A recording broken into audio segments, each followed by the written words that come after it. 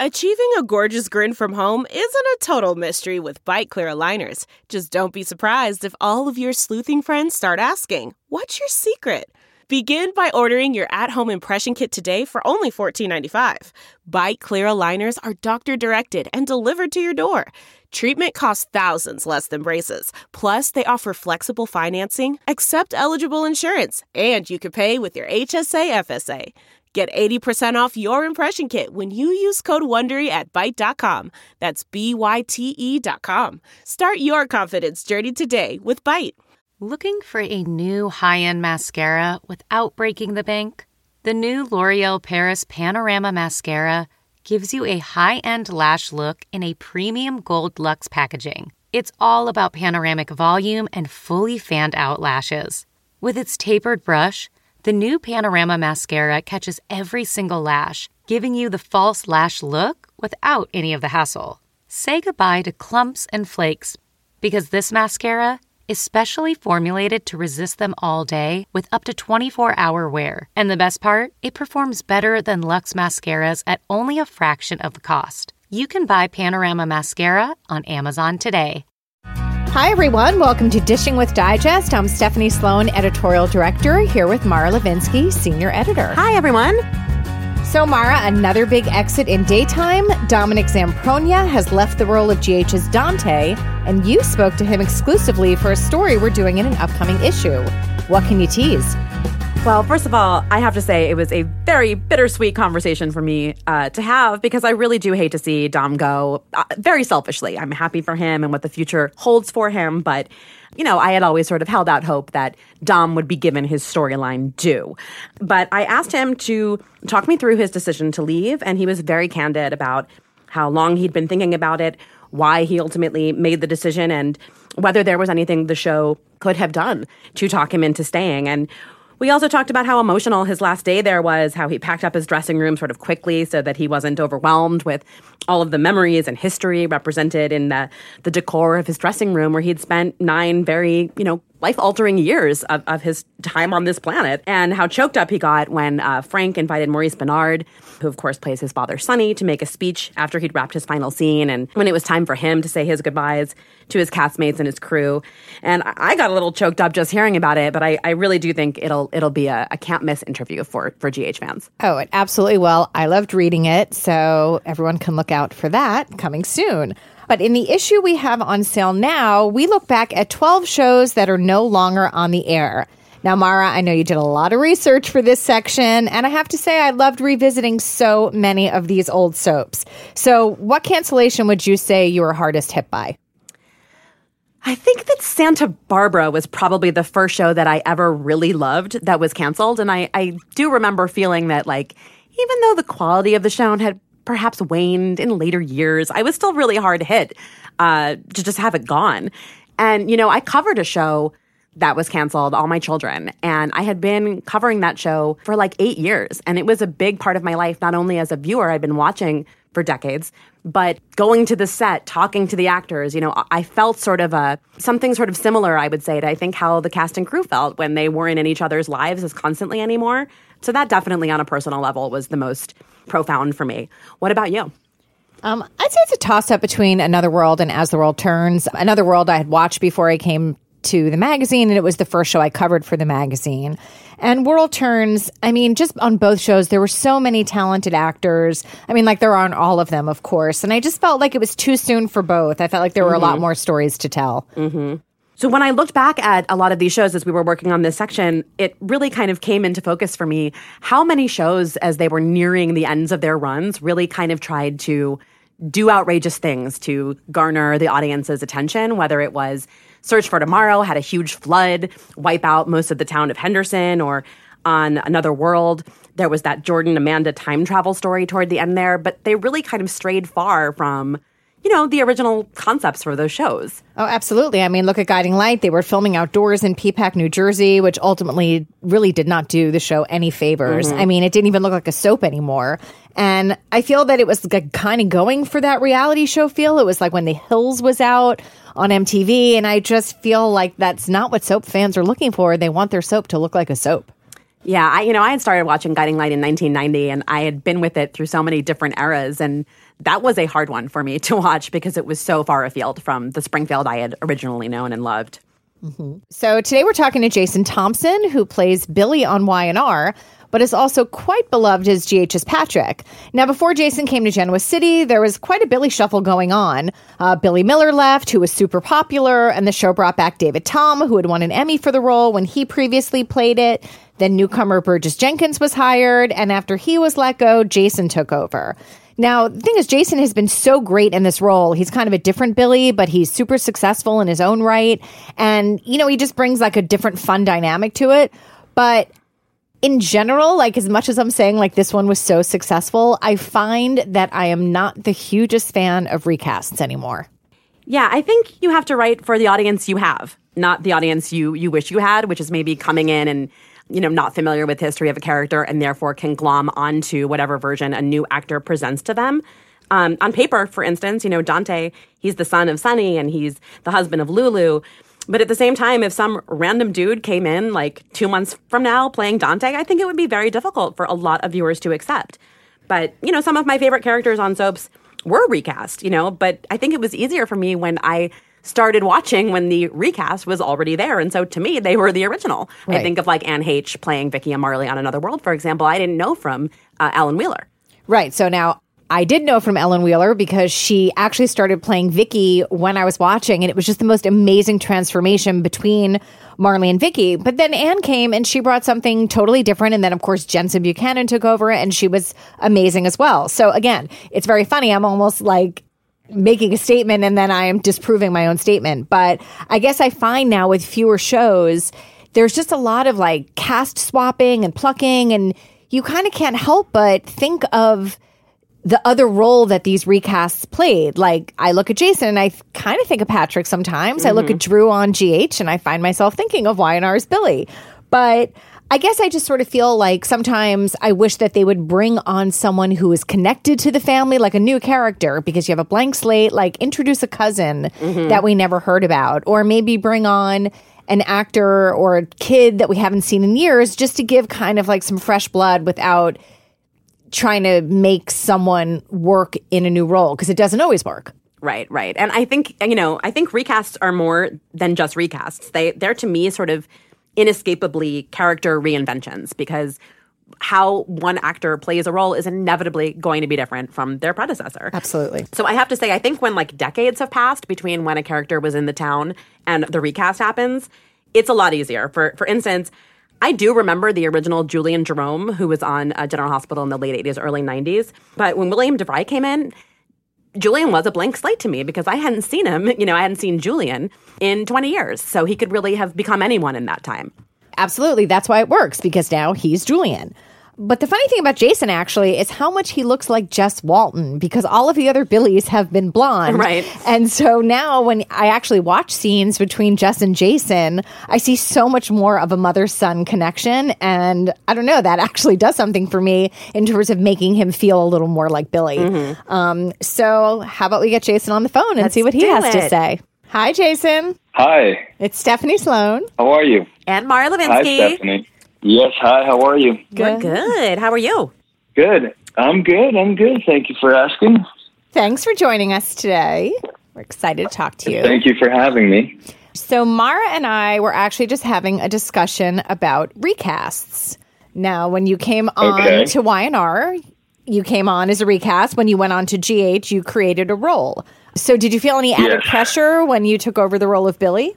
Yeah, for sure I did. There are other people that put their stamp on the character. There are what keeps us going is the fan base, and you want to do justice to the character and to the canvas of the show and represent the show well and the network well and yourself well and do justice to the story. And so all of that combined, I definitely felt pressure, but I kind of chose to try and use it as an advantage and not let it cripple me. And so I just tried to, put my head down and listen to everything that everybody was telling me or giving me information about the character or their relationships and what the writers and producers were helping me with. And so slowly but surely trying to make yourself comfortable in a new skin. And that's kind of how I looked at it. But I was definitely nervous about it.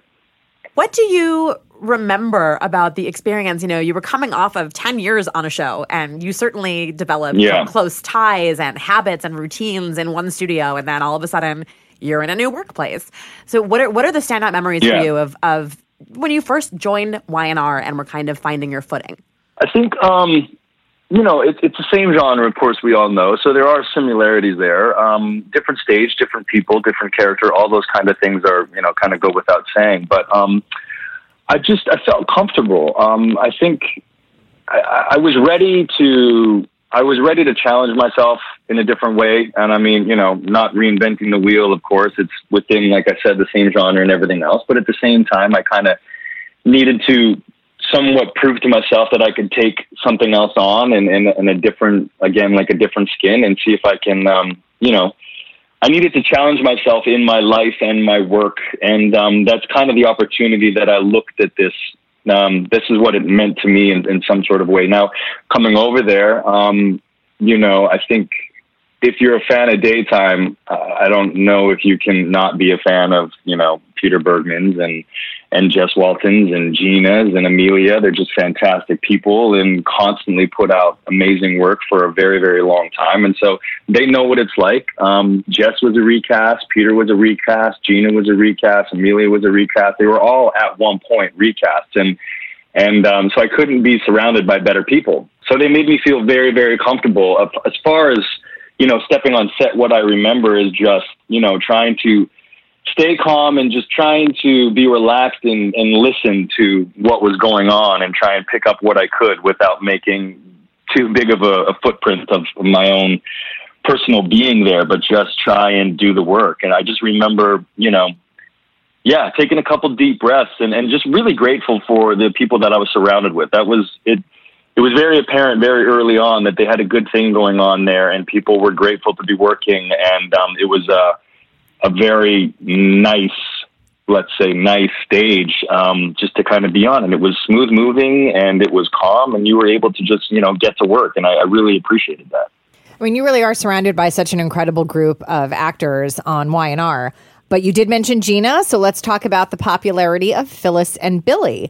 When you guys first started working together, did you know that this couple would strike such a chord with the audience?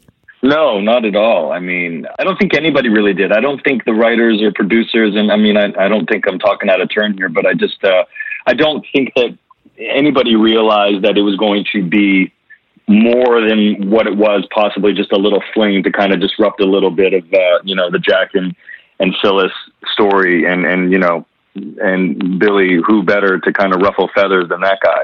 And so I don't think anybody really expected it, but we were all very excited about the opportunity, and we kind of realized early after it started that we had a good dynamic, the three of us working together.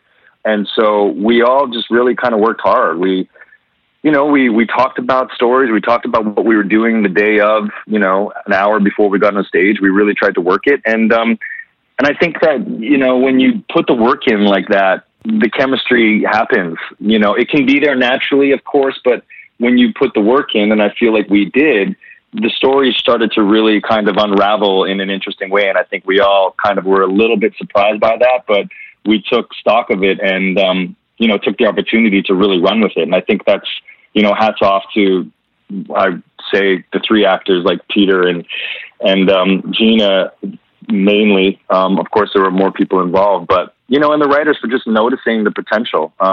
That's the beautiful thing about what we do, I think, is that we can shake things up on the run. We can kind of zig and zag, and, it keeps it fun and exciting and not necessarily too grounded in like, what the idea originally was. We can always kind of maneuver it a little bit, which is fun. What is your best guess as to why that pairing caught fire? Do you think it's a chemistry thing? Like, what is your take on that? Yeah, I think it's all that kind of stuff. It takes some really great storytelling also, of course. I mean, that's the main reason. But yeah, it takes chemistry is a big thing, and chemistry can come in different ways. It can come from just natural, and like I said, or you have to work for it and, really understand the story. I think Gina and I personally put a lot of work into really trying to understand the human behavior of these two people in these moments. And we kind of always had a little saying. We would work on it. And then before we were about to tape, we'd be like, okay, let's just be two people in this situation and try and make it human. And I think that's what we worked hard to do. And I feel like these two characters, they can kind of understand each other in a weird way, in a misfit kind of way. And I think that people kind of gravitate towards that, and they seem to have fun together, and and they push the boundaries together, and they seem to be on the same team majority of the time. And I think that that's fun to watch. What would you say is like your favorite thing about working with Ms. Gina Tognoni? I keep going back to this, but I feel like she wants to work hard, which is great, because I feel like and I don't mean that other people don't. I don't mean that by any means. It's a different, we work similar. We try to kind of break it down and find out what's going on and what this line really means, and, get deeper on a deeper level with it. And at the end of the day, I think when you can do that work underneath the surface, then the stuff on top just kind of ends up happening. And to me, when I'm working opposite somebody, that trust is there. And that's what I have with Gina. That's what I feel like we both have. We have a lot of trust in each other. I know that she's going to be prepared and available to whatever happens on the day. If I say something different, or if she does, I feel like we're both listening. And so that is it's really fun to work with somebody like that. You don't know exactly how the scene's going to go. I can't tell you how many times we've said, wow, that was fun. Not at all what I expected, but that was really fun scene, or that was a cool set that we just did. It's not how we planned on it, but, great. That's how it's supposed to happen. So it's that kind of just energy that we have together. It just makes it a lot of fun to work with somebody like that. Would you say you guys are spontaneous during the scenes when you're filming them? Because you guys had some fun moments. I mean, do you plan those, or do they just come up while you're taping? I mean, I think it's probably, I say we do have a lot of fun with that kind of thing, and the characters do. And I think it's, there's a line that's crossed somewhere in between, with two of us having fun in it and seeing if we can kind of, bring a little bit of snap to it. But some of it's rehearsed or talked about, some of it's not. I would say I'd say most of it's probably not in the fun little things, but a lot of them are.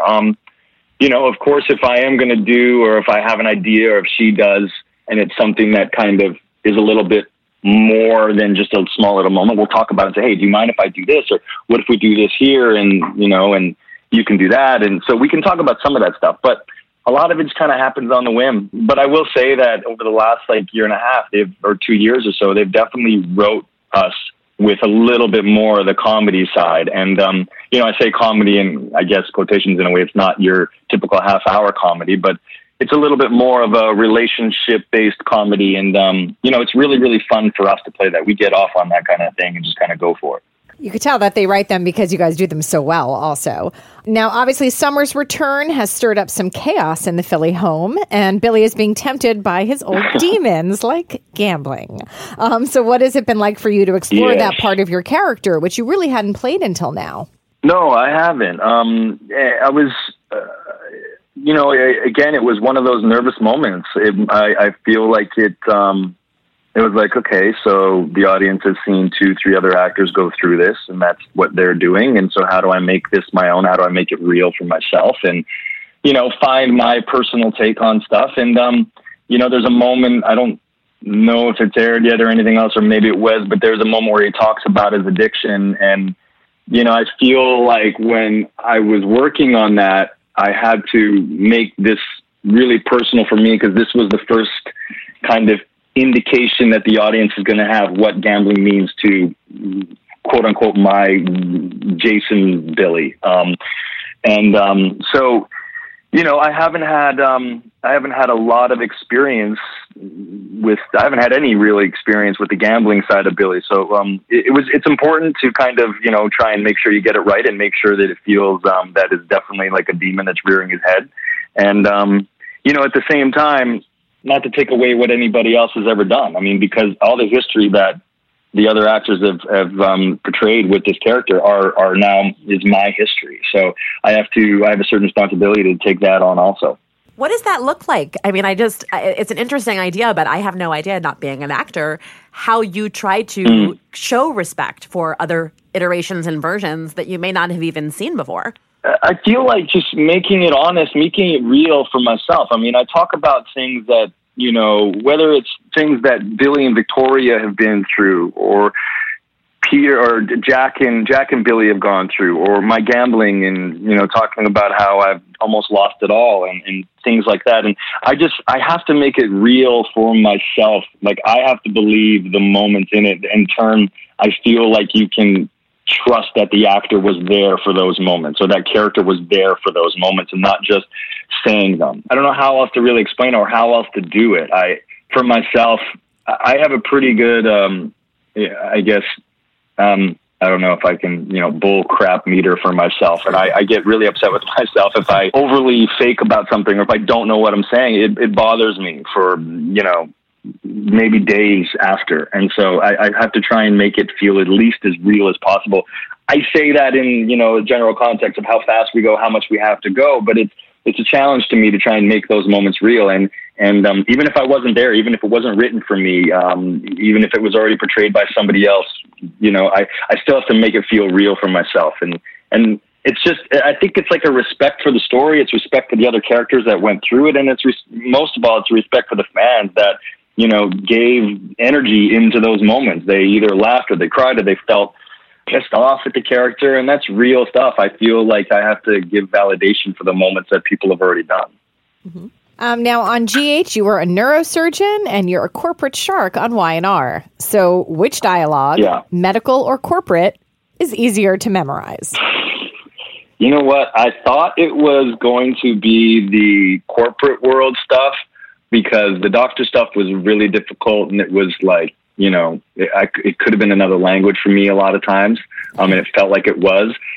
And then when I got into the whole corporate CEO stuff and I got thrown into the office and I was having a really difficult time with it. Like, I was nervous throughout those scenes, or moments before at least. And it's a hard one. I mean, I'm going to have to say the doctor stuff is more difficult, but it took me a while to get a handle on the corporate stuff. It felt daunting to me in those moments.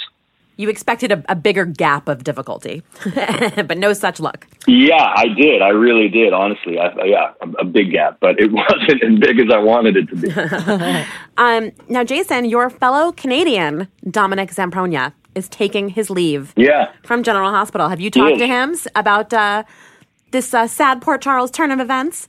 Yeah, it is sad, I think, for a lot of people. Yeah, we did. We talked a lot as he was kind of going through it, just because we're friends, of course. We know what the deal is in a lot of ways, and, you know, family and jobs and all that kind of thing. So, yeah, we hung out a couple times in the last couple months and talked quite regularly. And, you know, all I can say is it's a loss for the fans, for sure. I feel like Dom bought he's a very real actor, and that's hard to find in this genre, I feel like. And I feel like it's kind of tough to lose somebody like that. But at the same time, he's happy. He felt like it was the right thing for him to do and his family, and time to kind of change it up. And I understand where he's coming from in that kind of way. I mean, who knows what he's going to do as of right now, but he's very, very capable at many, many things. And, you know, he's happy. He feels like it's the right time for him. So at that point, you know, I respect making a tough decision. Absolutely. Now, I have a burning question for you as the General Hospital editor. Okay. Jason, what do you think Patrick Drake would make of Jason Morgan's return from the dead? He'd probably laugh and just go back to work. Fair enough. Outside of Dominic, who else from General Hospital do you stay in touch with? I talk to Steve every once in a while, of course, Mo every once in a while, a couple of the, you know, makeup and hair. Frank is always nice enough to, you know, text on a birthday and say hello, and vice versa. Of course, Finola, Kimberly, Brooklyn, we FaceTime a couple times a month or whatever. And, yeah, so, I mean, there's a handful of people. There's quite a bit of people there that I don't really know at all anymore. You know, Chad, whenever I see Chad, it's always good to catch up with him. But everybody's busy. Everybody's got families, and it's not an excuse to not talk as often as we'd like. But I think I've kept up with a certain amount of people there, and it's nice to, you know, it's nice to know that everybody's doing well and hanging out and, you know, having a good time. Well, speaking of families, you have quite the adorable one. You've been sharing such great photos on social media of your kids. So first of all, tell us, how was your Father's Day? Oh, it was beautiful. We were up in Zion National Park in Utah. And it was great. We went for a hike in this through the Virgin River and the Narrows and in Utah mountains there in Zion. And I couldn't have asked for a better day. It was my first Father's Day, father at 2, which was really, really cool. In the last 2 years, I've gone from, not having any children to having 2. And so that happened quick, but it's a beautiful thing. I got a fantastic wife that, makes every day feel pretty special, but on days like Father's Day and everything else, she goes out of her way. And so that was a nice one. That's awesome. Well, how would you describe yourself as a dad? Are you like a relaxed dad? Are you an uptight dad? Are you a little of both? It's funny you say that because this is a conversation my wife and I had last night. We were listening. It's a tough. Yeah, you were. Yeah, damn Apple phone. It's a tough. I don't know. I love freedom for kids, for anybody, really, of course. And being an actor, it's one of those things you want people to feel free. And Bowie feels very free in so many ways. So I try not to get too much in the way, but at the same time, I definitely want him to understand some boundaries, and I want him to just listen every once in a while. That would be cool. Just like, hey, come here, don't walk into the middle of the road, and he turns it into a game and he starts running. And it's all things I think parents go through, but, it's tough. It's a line that I'm constantly kind of thinking about. I think, Paloma on Father's Day, we were talking about it, just what the day meant and everything else. And she said that what she really appreciates is I feel like, or she feels like I go off instinct a lot of times when he might need something different than what, quote unquote, the book might call for or whatever. She appreciates that. So I think that looking on it objectively, there's moments that I'll sit him down and just be like, hey, we need to talk about this real quick, and just make a real kind of human connection and not just try and pull something away from him and tell him to go away and not explain things to him.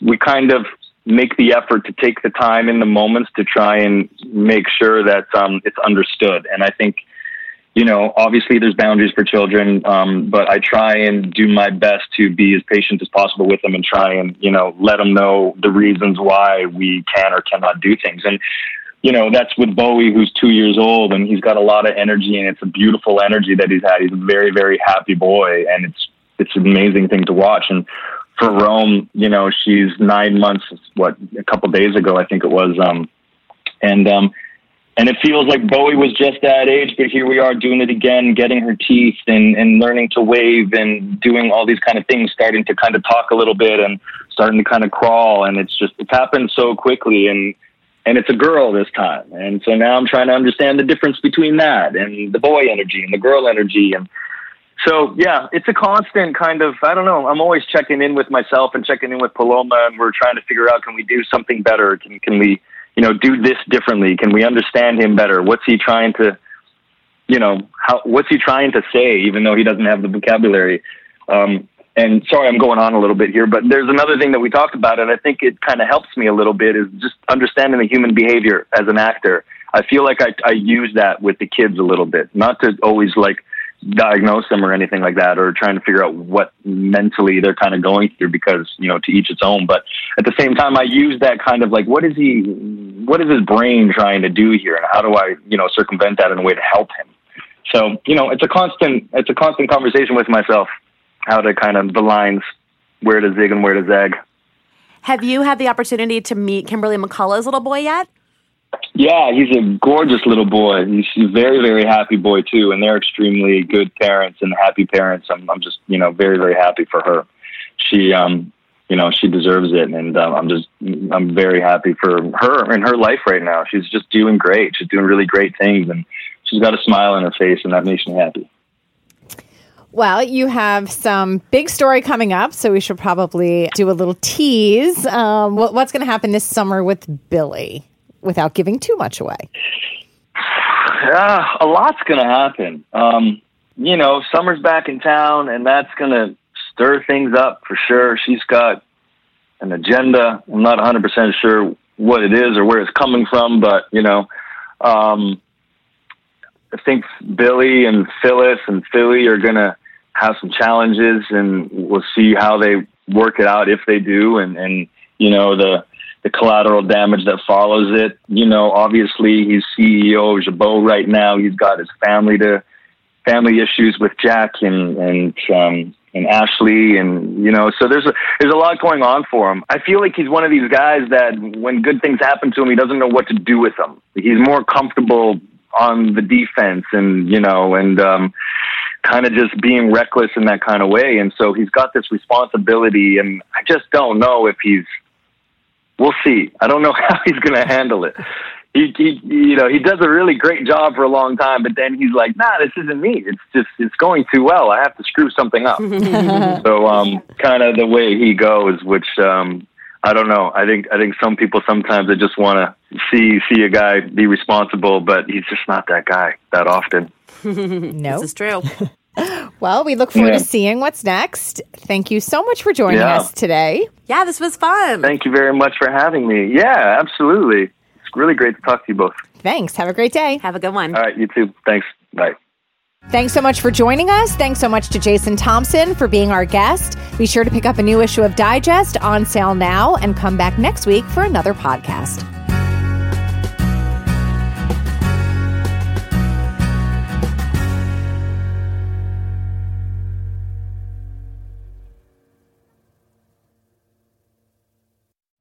You know how to book flights and hotels. All you're missing is a tool to plan the travel experiences you'll have once you arrive. That's why you need Viator. Book guided tours, activities, excursions, and more in one place to make your trip truly unforgettable. Viator has over 300,000 travel experiences to choose from. Everything from simple tours to extreme adventures and all the niche, interesting stuff in between. So you can plan something that everyone you're traveling with will enjoy. Real traveler reviews give the inside scoop from people who've already been on the experiences you're considering. So you can plan with confidence. Free cancellation helps you plan for the unexpected. And 24/7 customer support means you can travel worry-free. Download the Viator app now and use code Viator10 for 10% off your first booking in the app. Find travel experiences for you. Do more with Viator.